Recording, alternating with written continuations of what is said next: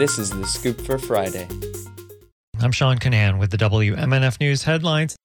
Call center workers at Maximus picketed yesterday to demand higher wages and better working conditions. It's the federal government's largest call center contractor. WMNF's Chris Young reports from the picket line of about 40 people in Riverview. Call center workers want the Biden administration to increase wages to $25 an hour, improve health care benefits, and investigate working conditions at Maximus. Catherine Charles is a single mom and has been working for Maximus for 9 years. She makes $18 an hour. With the wages that we're making right now, we cannot afford to have a good quality life for our children. Maximus workers handle millions of Medicare calls and answer questions for the CDC info line under a 9-year, $6.6 billion federal contract. A study by the Communications Workers of America Union shows that Maximus's healthcare coverage burdens workers with higher than average out-of-pocket costs. Well, we get paid. If we have to go to the doctor, we have to make a decision. Either we pay rent on time, or we don't pay a bill like the electricity or groceries, or we go to the doctor and take care of ourselves so that we can continue to work.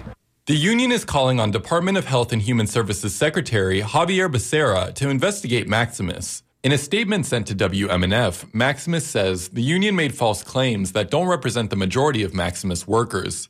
They called a recent survey released by the union inappropriate and intentionally timed during Medicare and Affordable Care Act open enrollment.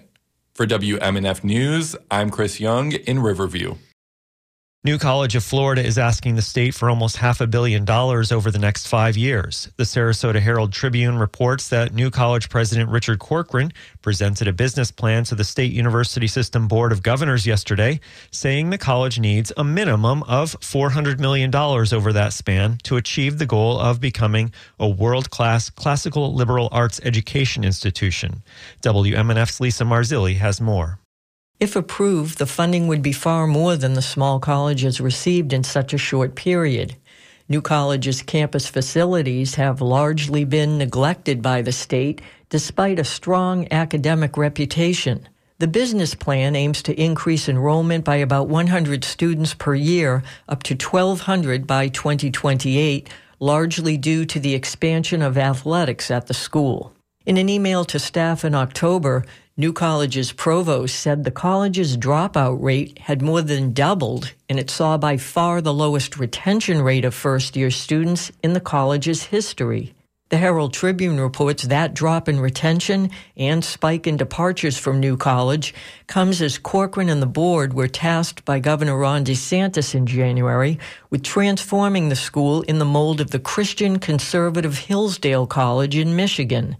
The school's leadership then moved quickly to dissolve the college's diversity department, abolish the gender studies program, fire an LGBTQ librarian, and deny tenure to faculty members set to receive it.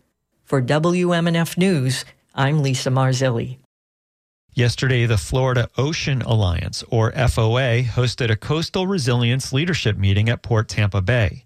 WMNF's Corey Beltran reports it brought together nonprofit research organizations, industry, and academia to speak about economic resilience to the consequences of sea level rise in Tampa Bay and the rest of Florida. The FOA is a nonpartisan organization dedicated to protecting and enhancing Florida's coast and ocean resources. Tampa Bay is one of 6 areas around the U.S. whose natural infrastructure's value towards coastal resiliency was estimated for the continued building of a more solid basis for investment into both the green and blue economies. Blue economies are markets where economic activities rely on the ocean. This leadership meeting stressed that the environmental challenges need to be better understood in order to get prepared and maintain the resiliency of Tampa Bay's economic structure.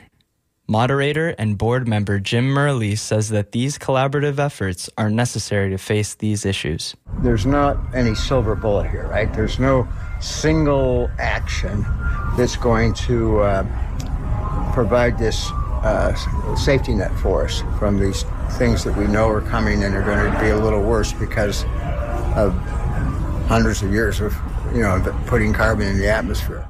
At the podium, he reinforced what is being done now and remarked at what will be possible soon. We have to be willing to take risks and try some new things. Nature-based protections from flooding in addition to the structures that we're so used to building. We've got to pursue our land acquisition and protection programs. That's what Florida's known for. We don't want to back down from that. We have to keep doing it. Thinking about Florida in 1850, now we're looking at technology in Florida, right, that is just taking us into 2040 or somewhere. It's really remarkable. A climate technology 3D printing company. That is not something I would have said 15 years ago. That's, again, evidence of the kind of change and progress we've been making. Dr. Charles Colgan is Director of Research at the Center for the Blue Economy. He broke down the ugly truth about the need to bolster infrastructure so drastically and gave a crash course on natural infrastructure investment. We are increasingly not talking about natural hazards because so much of the hazard, the risk that we face, is a function of people's decisions, not nature's. If it's already there, leave it alone. If it's been removed, put it back. That's natural capital investment in natural infrastructure. Dr. Colgan also says $5.73 billion in GDP is attributable to Tampa Bay's blue economy. For WMNF News, I'm Corey Beltran in Tampa. Today it'll be partly cloudy and hot. Highs will be in the high 80s. Tonight, mostly clear. Overnight lows near 70. And tomorrow, partly cloudy and hot. There's a slight chance of a rain shower tomorrow. Highs will be in the high 80s. I'm Sean Canan with the WMNF News headlines. This is The Scoop, recorded at WMNF Tampa.